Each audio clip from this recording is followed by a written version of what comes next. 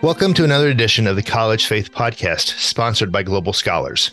This is Stan Wallace, your host, and this episode continues my sporadic series on the various fields students may choose to study while in college. Today we're discussing choosing a major in the biological sciences. My guest is Dr. Jeff Hardin, professor and former chair of the Department of Integrative Biology at the University of Wisconsin-Madison.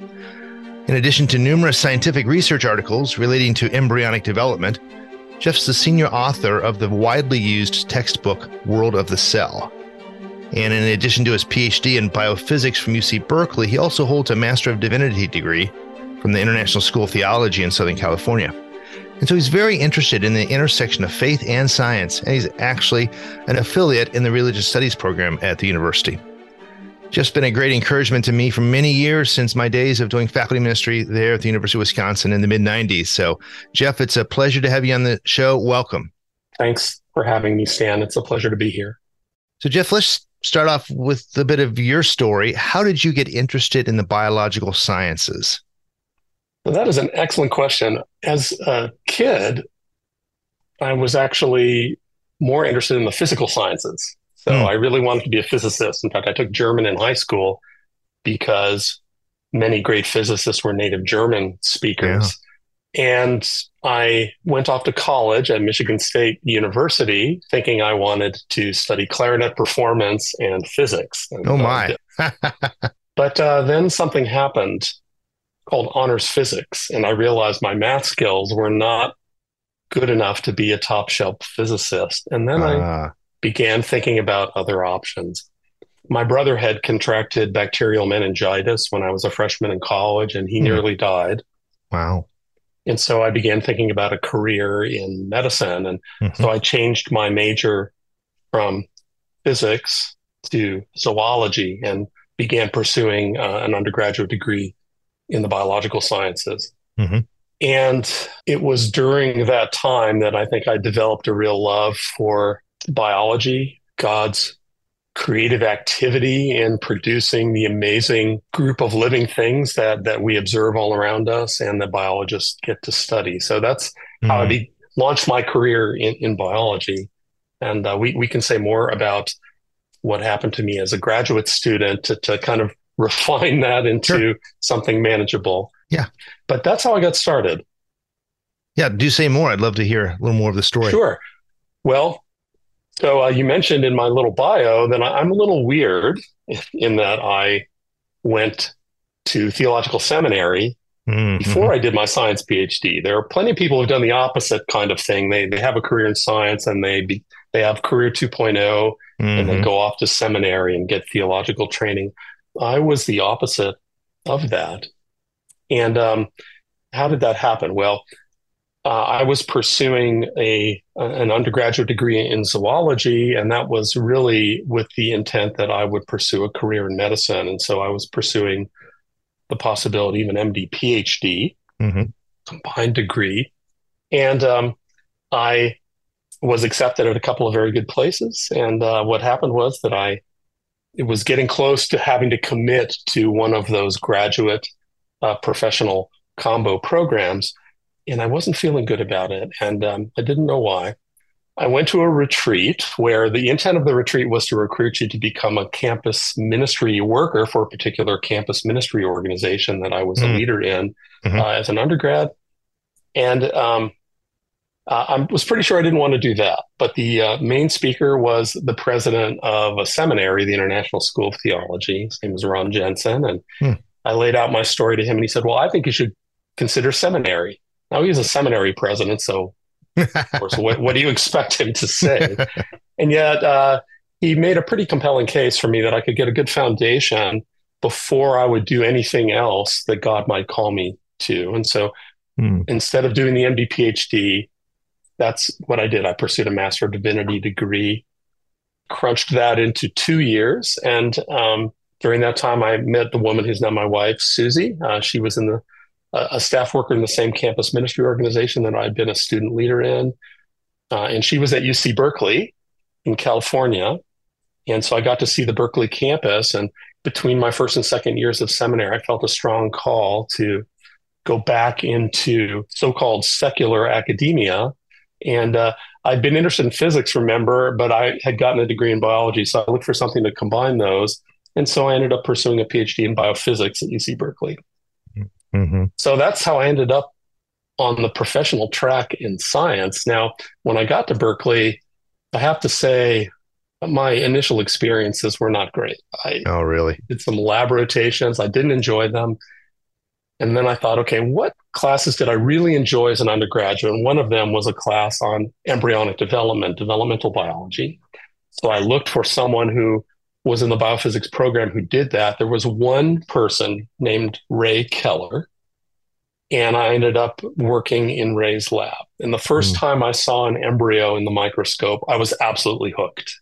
That was it. And that's been a lifelong passion of mine ever since. In fact, I'm the Raymond E. Keller Professor of Integrative Biology here at the University of Wisconsin in honor of my advisor. Wow.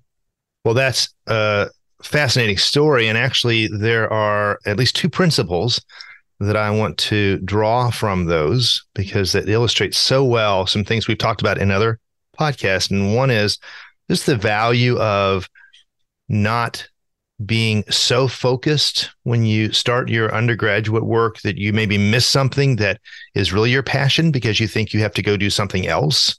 I know people think I've got to go into law, and so I'm just going to do this narrow set of courses, or I've got to go into business, so I'm going to focus over here. But your experience of taking classes that were broader exposed you to things you didn't even know you would be interested in and then were. And so that's a really good example of something that I think is so important so that students don't miss what God has for them, as you've illustrated well now, seemingly right where God wants you and using you in important ways.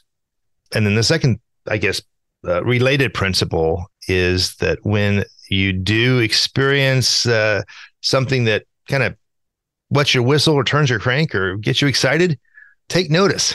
And see that as maybe God speaking into your life. And this is the kind of area that I've created you to be good at it, to flourish in. And so you should pursue this. Because again, sometimes we hear this narrative that there are certain things that are more important for the kingdom and some that are less. And some might say, well, you should have gone into ministry. That would have been more valuable. And I think you're a great example of the contrary, that no, God called you to serve him in the sciences, the biological sciences in this case, and you were astute enough to his leading to hear his voice. So appreciate you sharing that story and illustrating those points that we talk about here on the podcast a lot. Well, I'm a poster child for generalism as an undergrad. I also have an undergraduate degree in German. Remember, I had been taking German because I wanted to be a physicist. I just liked it, so I kept taking it. So I would agree that I one of the reasons that I accepted the job offer for the job that I have here at Wisconsin is because it's in the College of Letters and Science, which is the kind of the liberal arts college within the bigger university here at Wisconsin. So it's got the humanities, the social sciences, the natural sciences, both physical and biological. And I have really liked being in that environment. Say more about that. What about that is to your liking?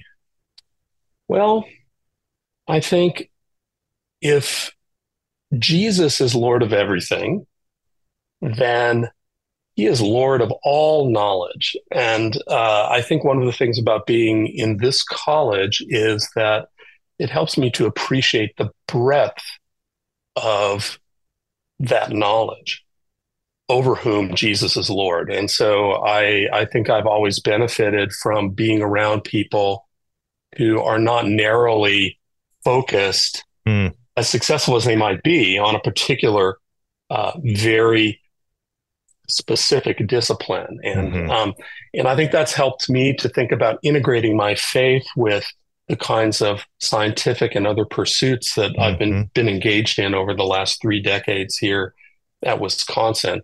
So in my case, I study embryonic development, and there are huge implications of the technologies that are arising from the basic science of embryonic development that we as human beings have to come to terms with. And I want to think well about those as a Christian and as a scientist.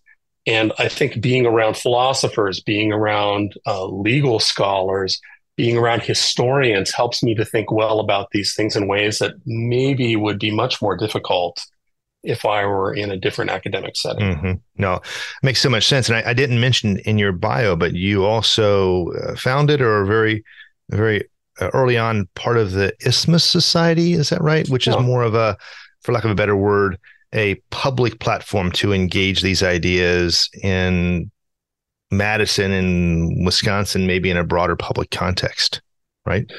Yeah, that's right. So I helped found that with my friend who recently passed away, a really eminent historian of science, Ron Numbers.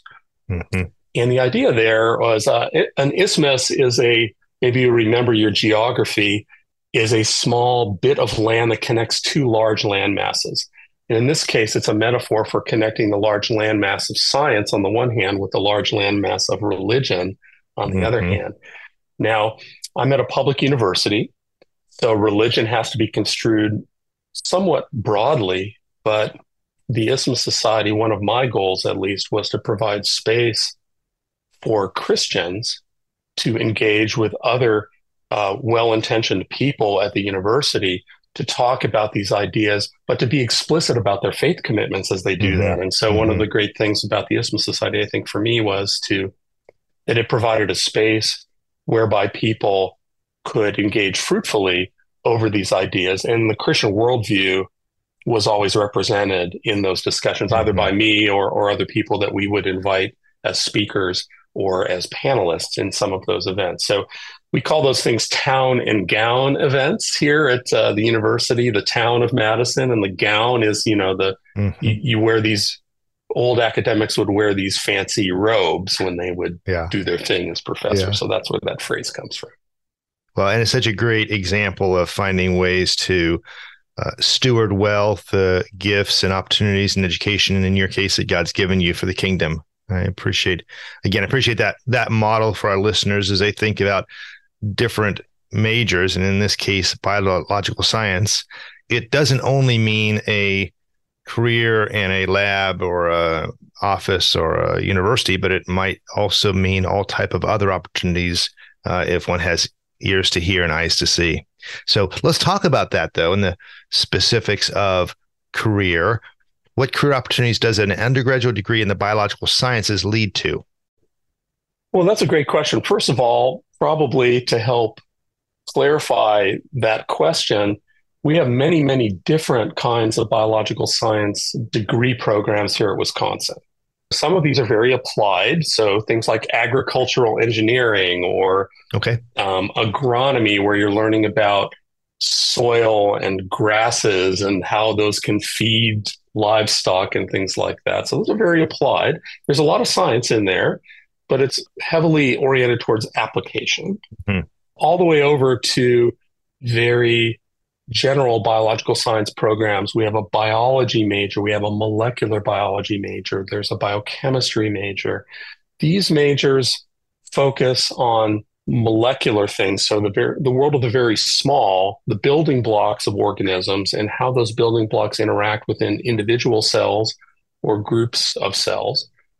And then there are majors like botany and zoology. These are focused on particular groupings of organisms. Botany, obviously plants, zoology, animals, not just zoos, I want to point out, but animals. And those particular degree programs, because of the specializations of the various degrees that you could choose, some of them by design are more focused, others are much more broadly based. The biology or the zoology major, for example, ones that I'm really familiar with, are more broadly based, and they give you opportunities of lots of different sorts. You can go on to study conservation biology.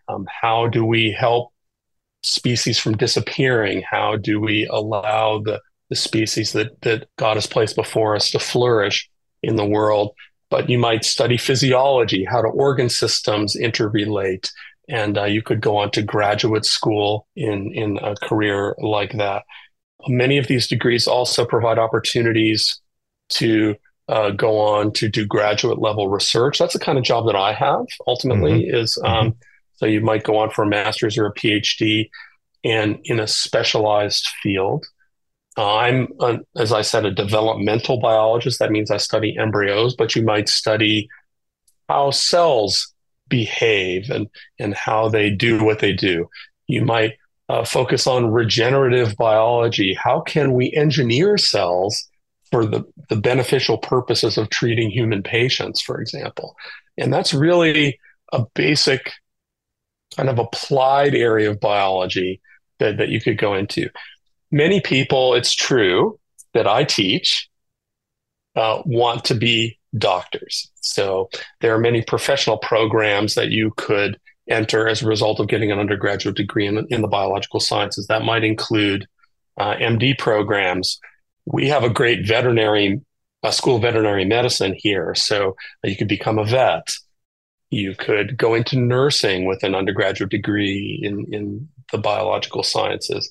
And of course, there are people who get undergraduate degrees in biology and then they get a teaching certificate and they can go on and become K through 12 teachers, for example. So there are lots of different options for people who are majoring in the biological sciences. And then there are a lot of people who they get an undergraduate degree in biology, but they end up doing something somewhat different. So one of the fastest growing majors on our campus is called data science. And this pulls in statistics, computer science, mining, all of that information that's out there that's available via the internet and all of the kind of dizzying array of things that one can mine and analyze to understand the world. And combining biology with data science is very big right now. So this allows people to go into industry, to work in healthcare, to be part of analyzing public health strategies, all kinds of different things. But having that biology base, very valuable, even though you're adding on these other kinds of interdisciplinary or multidisciplinary emphases. Sure. Yeah, I can hear our listeners saying, wow, I had no idea. How do I know going in, which I'm interested in? Back to our earlier conversation, you sort of have to get exposed to a lot of things to really know which area to focus on. Is there, in general, at Wisconsin, and if you know other places, intro level courses that sort of dip into all these areas so that students can get a feel for them? Or how do you do that? There are so many universities have kind of a gateway course for people who think they're interested in biology. Wisconsin freshman level courses have 100 numbers associated with them. So we have a course like this called Exploring Biology, and you can take this, and it allows you to dip your toe into various subdisciplines of biology. It's kind of a smorgasbord. Usually it involves practicing biologists talking about what they do and what you could do if you focus on the kinds of things that they do. And so that's very helpful.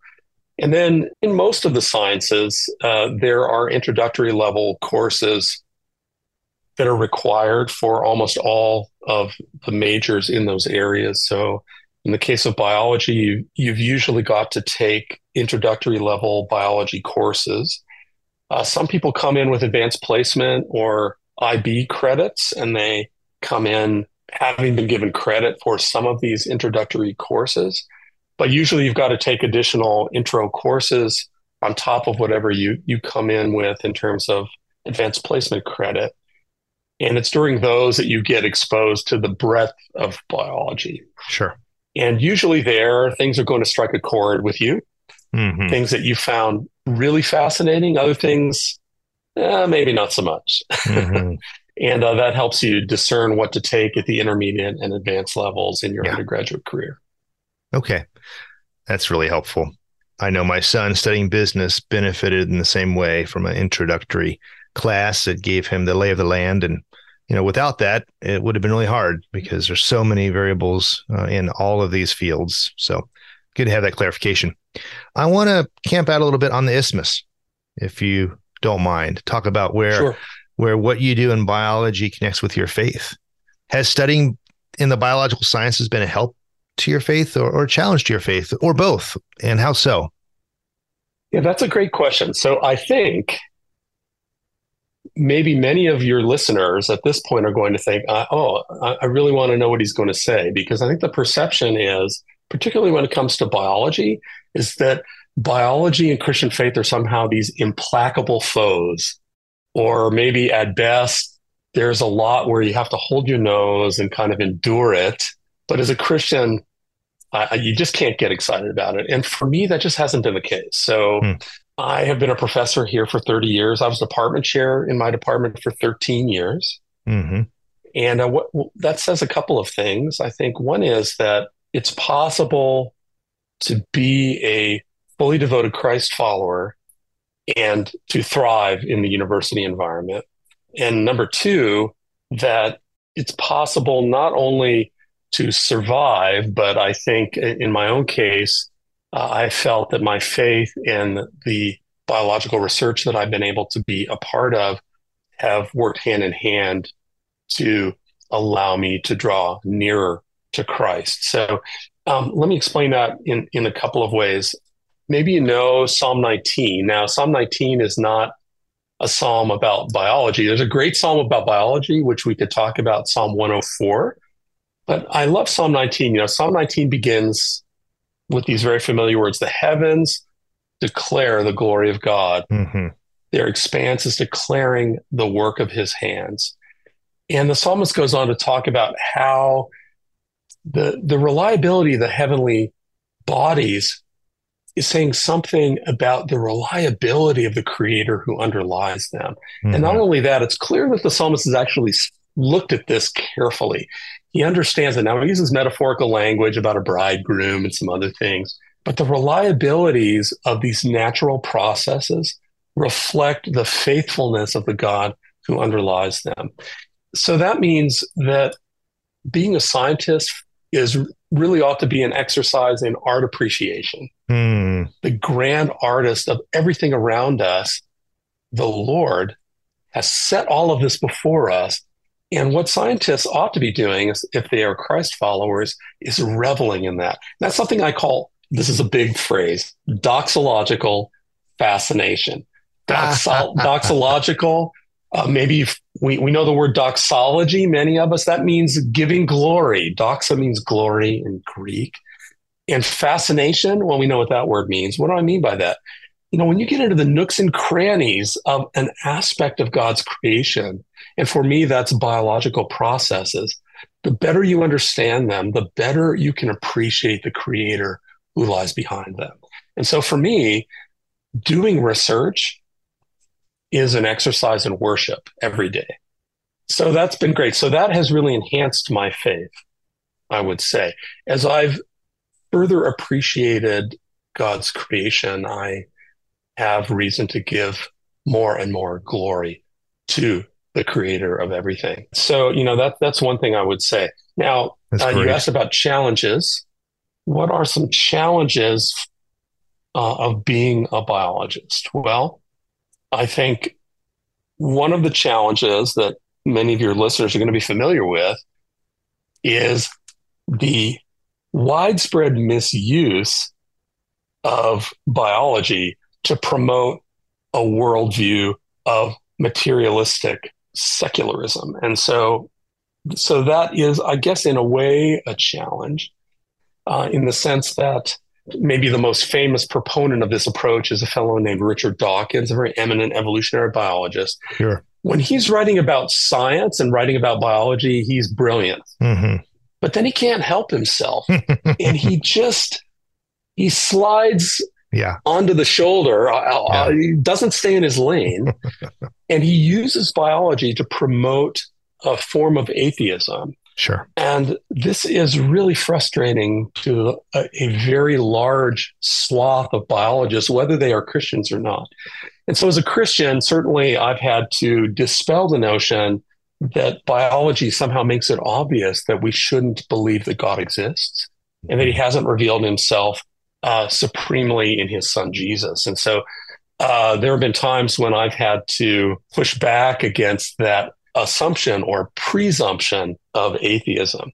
And so the Isthmus Society, I think, provided an opportunity to do that, to have winsome voices who take biology or other branches of natural science seriously, but who also recognize that the misuses of science are not representative of the majority of scientists who are out there. And it's not to say that there aren't a lot of my scientific colleagues who are agnostic, so they don't know whether there's a God out there, or they might use the word atheist. They would say there is no God out there. But most of them are not militant in the way that someone like Richard Dawkins would be. Mm-hmm. And in fact, there are many people, a surprisingly large number of scientists who are religious believers, and many of them are Christians. And that's encouraging. I've noticed that also in my years of ministry in the university environment, just how many believers there are in the hard sciences, the biological sciences, and so on and so forth. Very encouraging, contrary to this narrative we hear so often. So sure, appreciate you bringing that out. Talk a little bit about where you see the mainstream ideas in the biological sciences, both consistent with the Christian worldview and in conflict with the Christian worldview. And how can Christians navigate both realities? Because in all fields, both realities exist. So help us understand where those are in your field and related fields and how we can think about those things. Sure. Well, probably at the outset, it's worth reiterating, as maybe some of your other guests have from time to time, that the Bible is not a science textbook, or at least I don't view it that way. The Bible focuses on a couple of really big questions. One of those questions is who? Who lies behind all of reality? And Christians affirm that that is God, the triune God, and that he's revealed himself uniquely in his son, Jesus, God the Son. And through him, all things hold together. So that's the who. And I think the Apostle Paul in Colossians 1, or the writer of the book of Hebrews in chapter 1, both make that point that by him all things were created, both in heavens and the earth. That's in Colossians 1. He's before all things. In him all things hold together. So that's the biblical worldview about who. Another question that the Bible answers is why. So why does the world exist?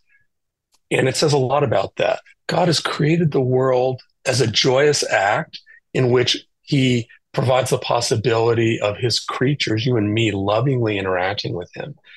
And it provides lots of other answers to more specific why questions. And so the Bible's really good at answering those questions. The Bible doesn't really address how questions so much. So how questions are the domain of science. How does the world work? How do embryos develop from fertilized eggs to really complicated organisms like you and me? That's what I happen to study. So I think once we get the questions that the Bible's really good at answering firmly fixed in our mind, that really helps us as we think about the interplay between science and the Bible.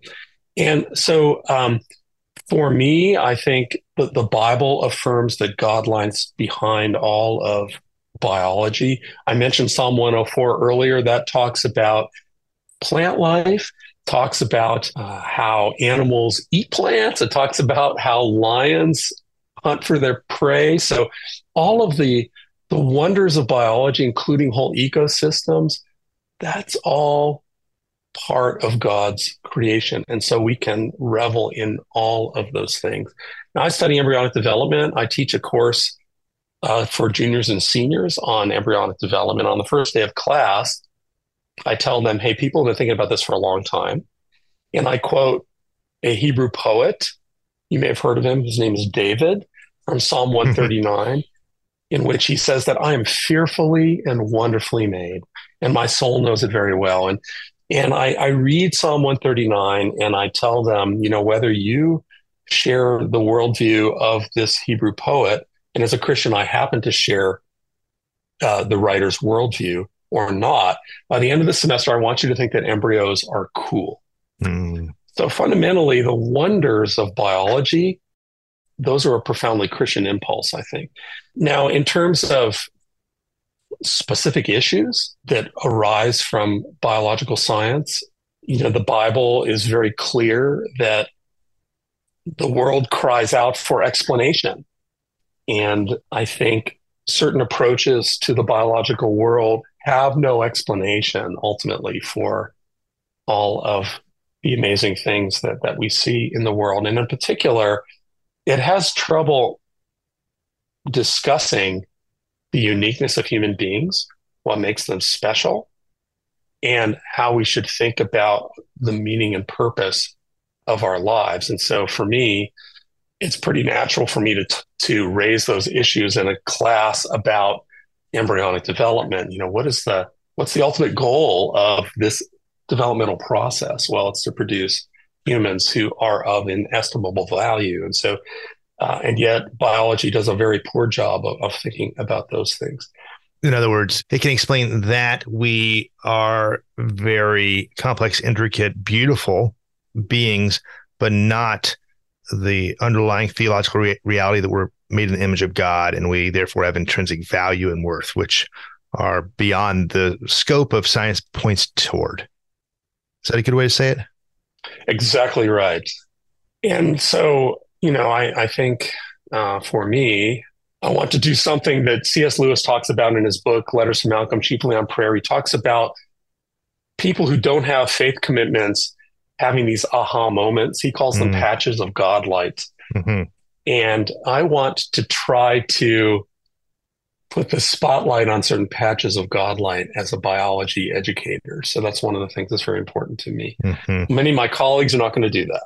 Right. And yet I think that's very possible. I would say that we can, without hesitation, study all of the aspects of the biological world and not be afraid to study any of those things. Mm-hmm. It is God who's given us minds that are able to apprehend the natural world. This is something actually that secular biologists have trouble explaining, is why do our brains, how can they actually perceive what's going on in the natural world? Well, it's because our brains and our minds are in existence because there's a chief mind that lies behind it all. Now, I think the one specific area of biology that often comes up is, well, there are a couple maybe in the modern era.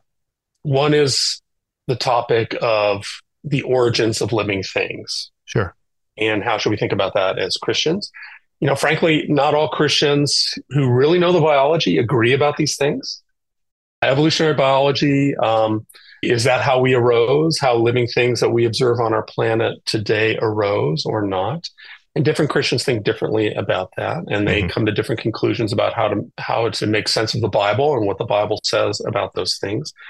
Many people with jobs like mine are comfortable with God using evolutionary biological processes to accomplish his purposes. They might disagree about, have specific disagreements about human beings in particular, which, we could talk about that. It might take a while to unpack all of that. But I think as I mentioned earlier, the biggest problem really arises when you try to use evolutionary biology as some sort of metaphysical bludgeon, just to beat people over the head and say, aha, see, there is no God. And there's nothing about anything in biology that entails believing that God doesn't exist. And I think that's where having Christians in the biological sciences at the university level is very important for God's kingdom work, to help believers understand that people like Richard Dawkins are not the only voices. We will return to the show in just a moment, but first, a word from our sponsor. Do you have a child, relative, or friend preparing for or attending college? What they need most are Christian professors who can help them learn to love God with their hearts and minds during these impressionable years. Global Scholars equips Christian professors to be there for them and walk with them during their years in college. Please visit www.global-scholars.org to learn how you can help equip Christian professors to show Christ's love on a campus near you and around the world. please also check out the other podcast Stan and Dr. J.P. Moreland do together, Thinking Christianly. Whereas this college faith podcast focuses more on the practical questions of thriving during the college years, the Thinking Christianly podcast is all about the ideas that shape the university, students, our broader culture, and the world. Visit thinkingchristianly.org or download episodes on your favorite podcast platform. And now, back to college faith. The aha moment for me on this was years ago. I was struggling with these issues, and I read Philip Johnson's book, Darwin on Trial. And the takeaway for me, or the main point that I remember, was he said, the debate isn't primarily between these different views that Christians hold about origins, but the primary question is, can we explain biological life purely naturalistically without any appeal to God? Or do we have to have an appeal to God's activity, however that activity occurs? And that's where the differences are amongst Christians of what he might have done or not done in that process. But Johnson's point, which I love, and I think is what you're saying, is ultimately the key issue is we can't explain what we see and what you study purely by naturalistic causes, like a Richard Dawkins would want to say. And that, I think, frames it, at least for me, in a way that says, so there are these intramural debates within the Christian community, going by different names, but they are intramural. They're important. We ought to talk about them, but we ought to have grace with one another. But we need to make the issue that ultimately, no matter how it's explained, it's clear that God is present, is involved, is necessary in some way.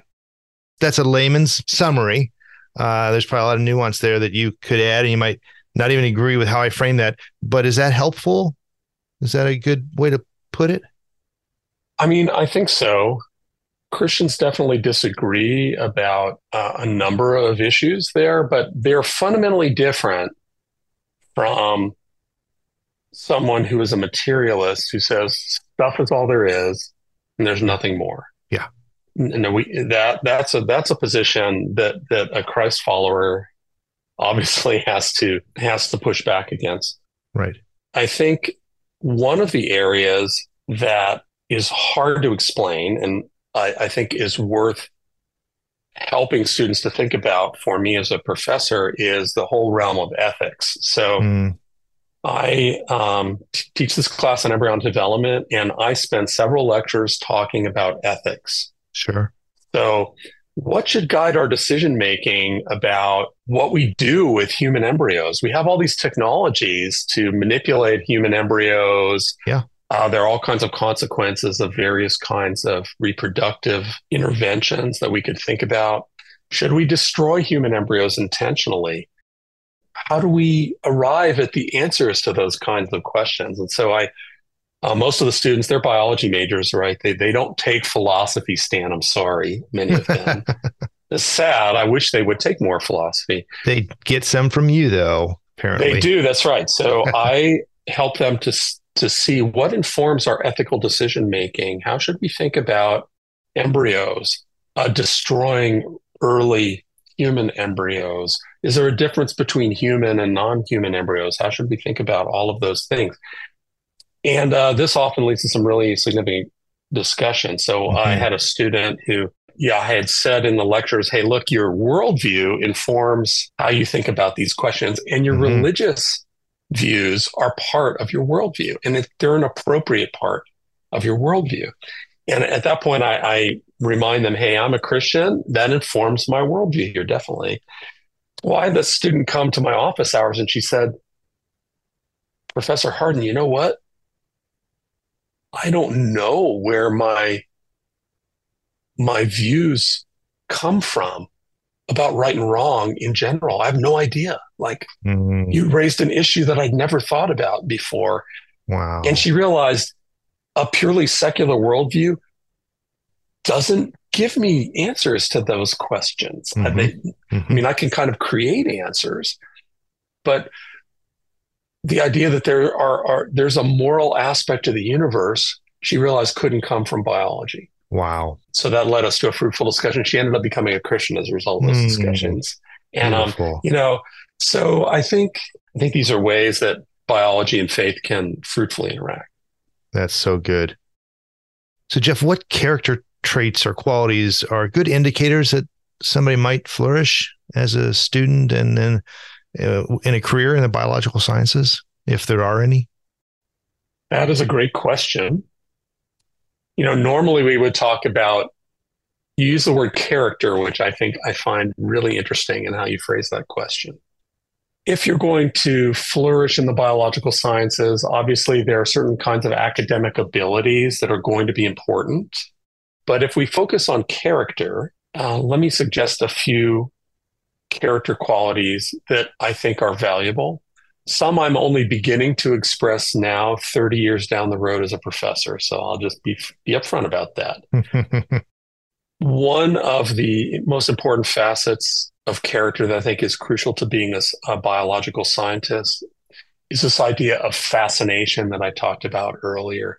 When you get up in the morning, are you excited about God's world and the organisms that inhabit it and how they function? If you get jazzed about that, if you really get fired up about that, that's a character quality in my view. This notion of fascination, having that is really, really valuable. And that might be how the human body functions. It might be how ecosystems function.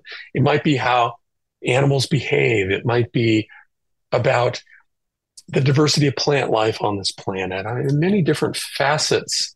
Yeah. Where that fascination can come through. Can I make an observation? Yes. I think God gives us all curiosity. It's just part of what it is to be created in his image and love to know what's true. But you're calling out a curiosity or fascination in this specific area because, for instance, I've got curiosity and fascination about certain things, but not those things. So I've not ever gone this direction of biological sciences. I've got curiosity and fascination about issues in philosophy. My son has the same fascination about how businesses are built. So he's a business major. And so I think that's really helpful at the principal level for you to illustrate is where is your fascination? What is it that you get up thinking about in the morning that is so interesting to you? Yeah, I think that's very well said. So that's one character quality. I think a second character quality, and this is probably true for all of the sciences, but it's also true for biology, maybe especially true in biology, just because of some of the misuses of biology in the service of particular worldviews the biology doesn't entail, is humility. So what do I mean by that? Well, I mean a couple of things. One is that to be a successful biologist, there's a givenness to the biological world that has to be your starting point. Being a student of the biological world means inhabiting the world as we have it, trying to make sense of the world as we have it, and to understand the mechanisms that underlie it. I think the most successful biologists are like that. They are students of creation. And that will be different from coming to biology assuming you know all of the answers. So that's probably endemic in every academic discipline, I suppose, is assuming you have all the answers. Humility is really important in any area, but it's also true in biology.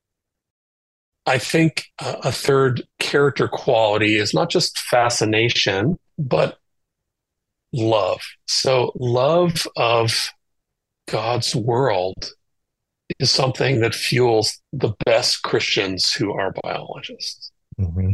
So you can be fascinated by something, but just with the purpose of dissecting it, for example, and then it just kind of lies in parts bleeding on the floor. That would fall short of, I think, what God intends for us as biologists. He wants us to revel in and derive as much joy, love and joy out of studying the biological world as God himself had in creating it. And in that sense, he wants us to come alongside him and enjoy the creation. And fundamentally, that starts from a posture of love. And then I think if you're going to be a Christian in biology, there are obstacles that you're going to have to overcome as a biologist professional, and you're going to have to wrestle with certain things that you might learn from biology as we've discussed, and try to synthesize that as you mature in your faith as a Christ follower. And so you're going to need perseverance. As you learn about the biological world, there are going to be touch points with your Christian faith. You're going to have to work through those. But I like to think of this as a spiral, an ever-increasing spiral. You revisit certain areas as you understand them more and more deeply multiple times in your life and career. And you have to try to integrate them with what ought to be your continuing and deepening understanding of God's word and your understanding of who God is theologically and biblically. And so those are good. You're going to have to keep doing that over and over and over again. And so I think the people I've been most impressed by who are biologists and devoted Christ followers have been willing to keep at that as a lifelong pursuit. You know, it's interesting. I mentioned Psalm 19 and how the heavens declare the glories of God. Well, the second part of Psalm 19 moves from the book of God's works, the universe and heavenly bodies, to the book of God's word. So God is he's an author of a multi-volume masterpiece. And in that second part of Psalm 19, the psalmist talks about the law of the Lord being perfect, restoring the soul, how the precepts of the Lord are right, rejoicing the heart, how the commandments of the Lord are pure, enlightening the eyes. The fear of the Lord endures forever. And then at the end of the psalm, these familiar words come through. Let the words of my mouth and the meditation of my heart be acceptable in your sight, O Lord, my rock and my redeemer.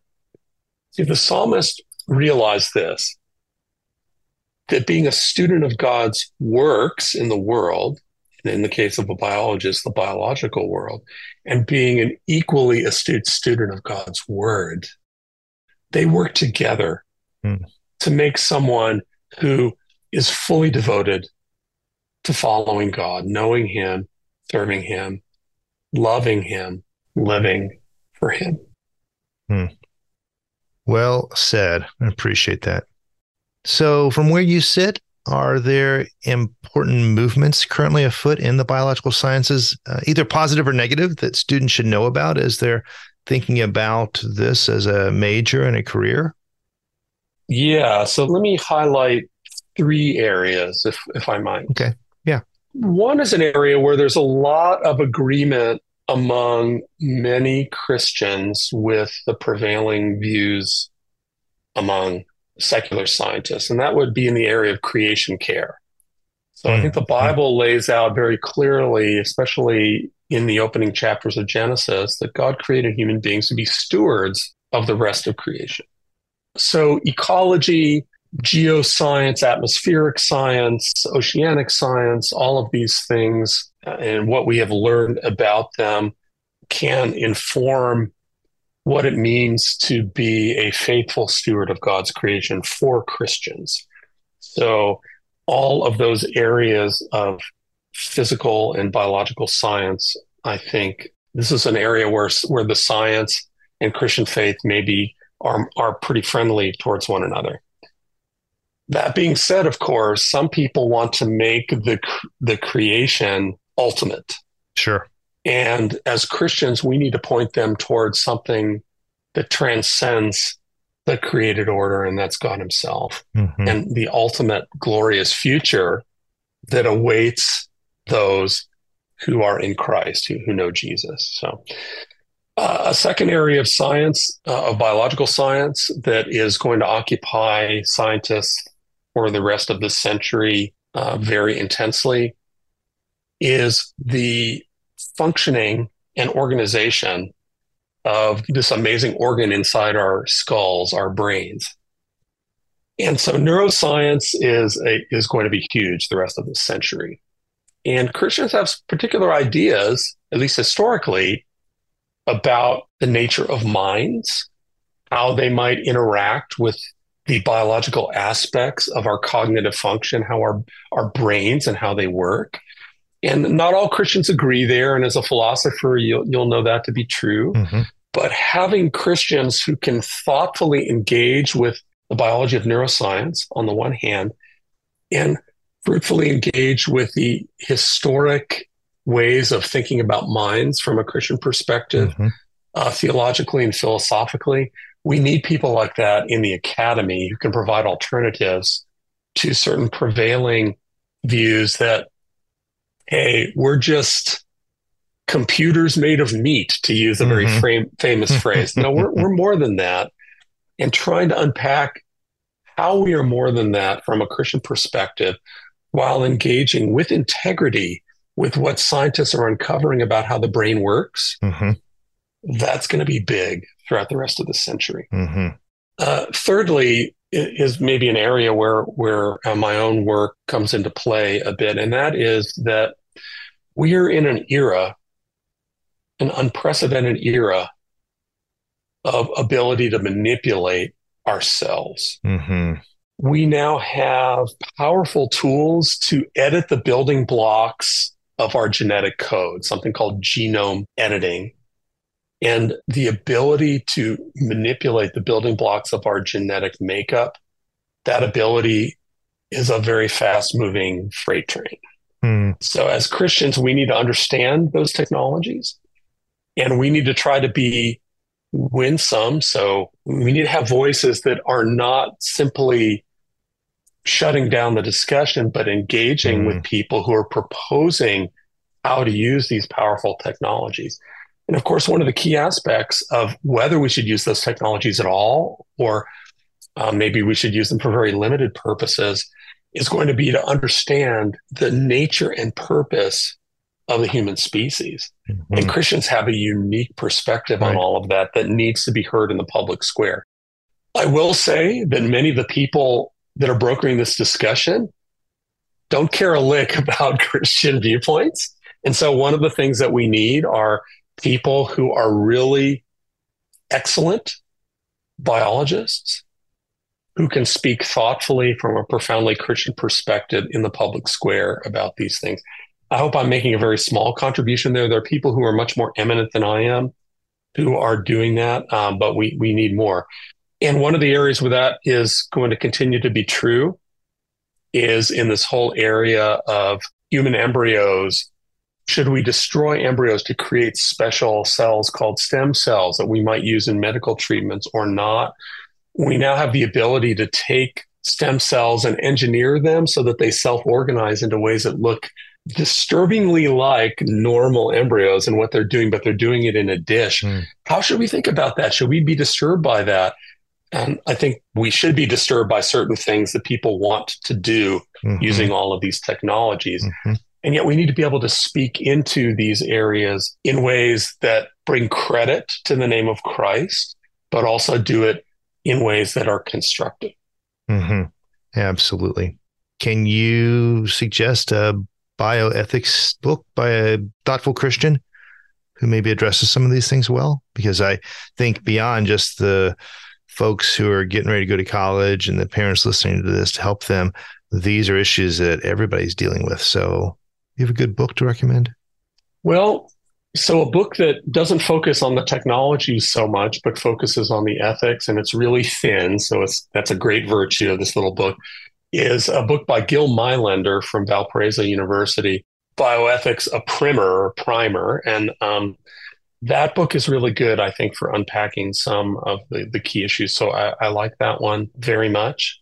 There are other more technical books that go beyond that, but that's one I think that I personally find really useful as a starting point. Good. Someone you and I both know who is at Biola University is Scott Ray. He's done a lot of writing in bioethics. I really like some of the things that he's done.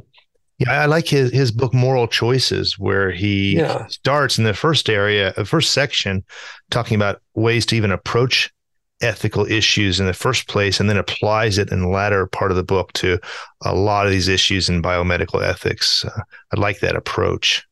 Yeah, I think that's really great. I would actually like to write a book myself in this area that lays out some of the biology for non-specialists and why there are concerns. Nice. There is a book that I like very much by a physician scientist in the UK named John Wyatt called Matters of Life and Death. John was good friends with a very well-known pastor theologian in the UK named John Stott that some of your listeners may have heard of. Sure. And that is a really good book. I think lays out a lot of great ideas and covers a lot of really good ground on the gamut of bioethics. So those are some starting points. Great. Thanks.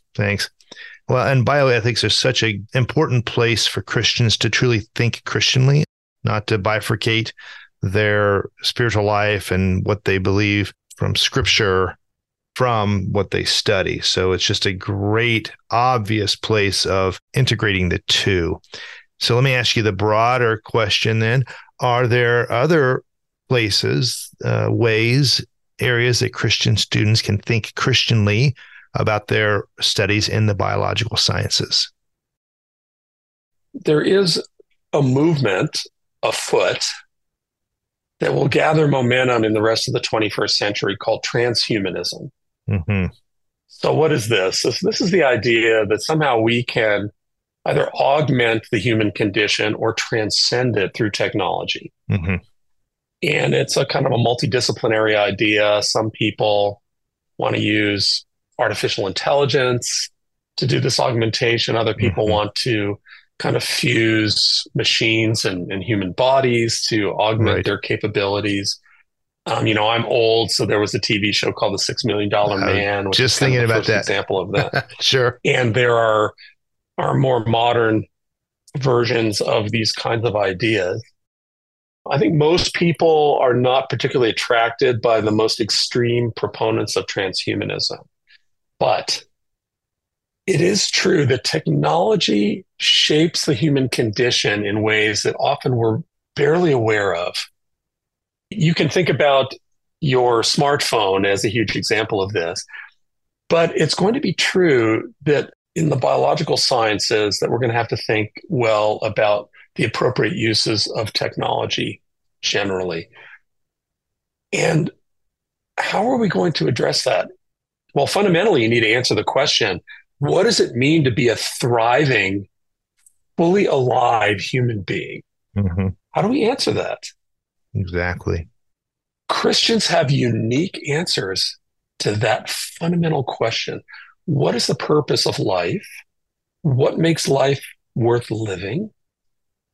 Who counts as a valuable member of the human community? Mm-hmm. All of those things are hugely important questions, and biology speaks to some of those issues. So how should we think about people who have less ability than others? If we're all created in the image of God, then every member of the human species has intrinsic value and is loved in ways that we will never fully understand by God himself. Well, that should shape how we think about human beings and whether technology is going to solve all of the issues related to allowing each of us to thrive as human beings. And for Christians, the answer is, well, biology is powerful, but these technologies will be useful for alleviating suffering and improving the human condition in certain ways. But if we don't have an understanding of what real thriving and health looks like from a human perspective, then there's going to be great temptation to use these technologies well beyond the limits that God intended. Sure. Well said. There's something I say. So I'm the faculty advisor for the Christian Graduate Fellowship here at Wisconsin. One of the things that I say to graduate students and undergraduates and to high school students who think they might have the gifting from God to go on in academic biology is that if God has called you to this, God will give you what you need to succeed. Mm. And that seems like, obvious. And yet I will tell you it's not. So sure. I think some people feel that they would have to make unnecessary and unacceptable compromises to be academics who are studying biology. And I tell students, you know what? being a biologist is not a calling that God gives to everyone, but if that's the calling that he's given you, you can bank on him to be faithful to give you what you need to fulfill his calling. Mm. It doesn't mean that the only way that you can do that is to flip a switch when you come onto the campus and act just like everyone else around you. No, you can be profoundly Christian and be a biologist, and you can be excellent in what you do. So I would just want to encourage everyone who's thinking about a career in biology that there are lots of my brothers and sisters in Christ out there who are in settings like mine, who are living lives that are faithful to Christ and are doing their biology with excellence and thoughtfulness. And you can do it too. If God has called you to this, he can make it happen. Good word. And in many areas, the Christians in that field gather together in Christian professional societies to know one another, to share ideas, to encourage one another. What are those societies in the biological sciences? That's a good question. So individual areas of biology have their own professional societies, and often Christians will gather at the national meetings of those societies, whether it's neuroscience or ecology or behavioral and physiological science or developmental biology, like what I do, or genetics or cell biology. Often those are informal. Sometimes they are more formal. So there'll be an actual formal meeting and gathering. And are those open to undergrads?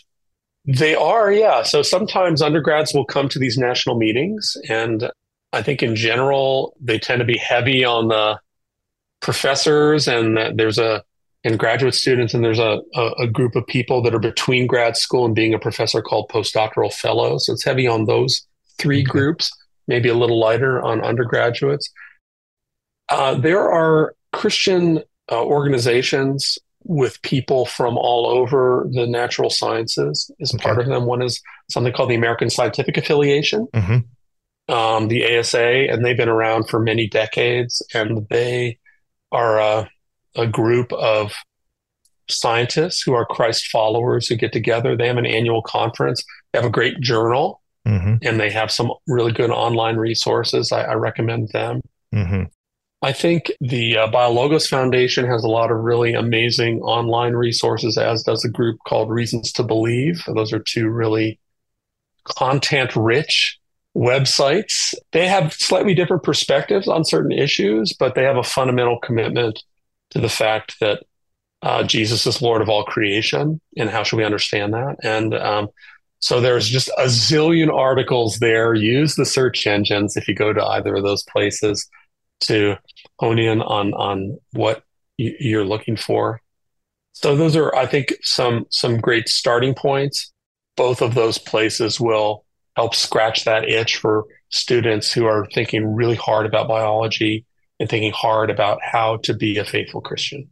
Well, good. Thanks. So as we wrap up, Jeff, as you look back through the years to 18-year-old Jeff, just starting down this path, what would you tell him? What are the things you wish he knew that you know now? Oh, boy. That is a great question. This is very specific to 18-year-old Jeff or pre-18-year-old Jeff. I was consummately good at knowing what I needed to study to get an A on the test. Grades are important. I'll be the first to tell you that. I write many, many letters of recommendation for people who want to go to med school. Your grades are really important. But if all you do is focus on the grades, you're going to be missing the most important opportunities that lie in front of you.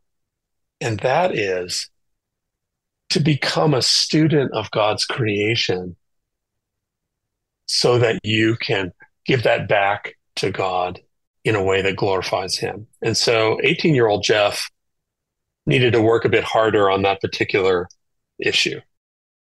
Studying in each class in such a way that the things that 18-year-old Jeff was learning about the biological world could be turned back over to God and praised to him.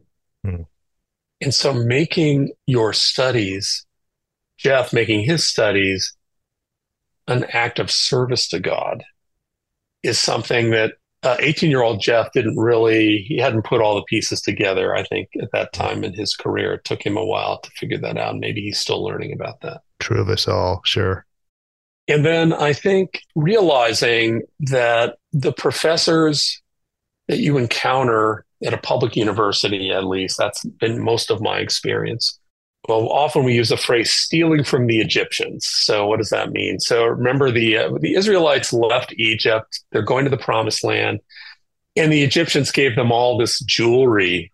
Now, later they used that jewelry for a very bad purpose to make a golden calf. Mm-hmm. But the idea was that when you are in a public university, your professors are excited about what they are trying to convey to you in the classroom. And they know a lot. Mm-hmm. What's gotten them this far is their excellence and their passion. And try to find ways in every class that you're taking to have an open hand mentally about what you're being exposed to. Sift it using Christian principles, but recognize that there's something that you need to learn in every class that you're in. Don't treat your classes as a purely utilitarian exercise to get to your next career goal, the next hoop that you want to jump through. And I'm a consummate hoop jumper, I would say myself. But view them as an opportunity and seek in humility to learn what God might have you learn from each class. Mm-hmm. Well, I appreciate that. Is there anything else you'd like to mention as we wrap up? We've talked about a lot, but I want to give you one last chance to either circle back on something or add something new that needs to be said. Well, one thing I would like to say, and Stan, I know you will agree with this, is that it's important to study things besides your narrow field of biology. So Stan, you and I have had lots of really great discussions that impinge on philosophy. And, it turns out that thinking about those things in addition to the biology is crucially important. And so, although being a good biologist requires excellence in your chosen discipline, whatever biological discipline that might be, and there's no substitute for that excellence, thinking broadly is going to serve you well for the rest of your life. Philosophy is important there. Theology. Mm-hmm. Yeah, we've had some good conversations about theology too, because of course, as you said so well, the theological issues are everywhere in relationship to biology. And you don't have to have a specialized degree like I have the privilege of having, right, to think theologically. Everyone can do this. Right. And you can start small. And then as you really get hooked on some particular area, you can develop. And that might lead you to seminary, but many times it's not going to. And yet, I think to be someone who can make an impact as someone who is, as Jesus says on the Sermon on the Mount, salt and light in the world, thinking more broadly about your faith and biology is going to help you. Mm-hmm. Let me make a suggestion of something I saw once that was so rich for everyone involved. It was actually in the church I went to when I was in Wisconsin, and a group of men and women who were in, broadly speaking, the biological sciences. A number of them were physicians and some other fields, but they formed a reading group in their church and read together things that integrated theology and the issues in the biological sciences, but not really technical stuff, just stuff that was for them as practitioners in the biological sciences, helping them start conversations amongst themselves about these things that they all struggled with because they every day dealt with these things. And I think that's a great idea for every broadly construed field to have a group in their church, whether you're business professionals, those in education, those in this case, the biological sciences, to find others in your church who are also trying to serve the Lord in this field, broadly construed, and just get together and read things together and try to make some headway to understand better how to think about these things. Yeah, that's great advice, actually. One of the things that we haven't really touched on so far that's probably worth touching on a little bit more, we did talk a bit about professional societies and groupings of Christians. God has designed all of us, members of his worldwide body, the church, to exist in community. Mm. And so don't feel that you have to do all of this as an isolated self-improvement project. That's not really how this should work. Finding local communities of Christ followers, maybe people who don't always agree with you about everything, might even be better, I think, who can come together to think well about these things, to pray for one another, to help one another think through the really tough issues that present themselves in biology and how we come to terms with biblical faith from that perspective. All of that will really help you. And I've been involved in these kinds of discussion groups throughout my career, and they've been invaluable to me, helping me go deeper, sometimes challenging my own views. Hey, why did I really hold that view? I guess I hadn't really thought about that very well. Like rubbing up against people who have different perspectives from yours can be very helpful for you sharpening why you think what you think about these things.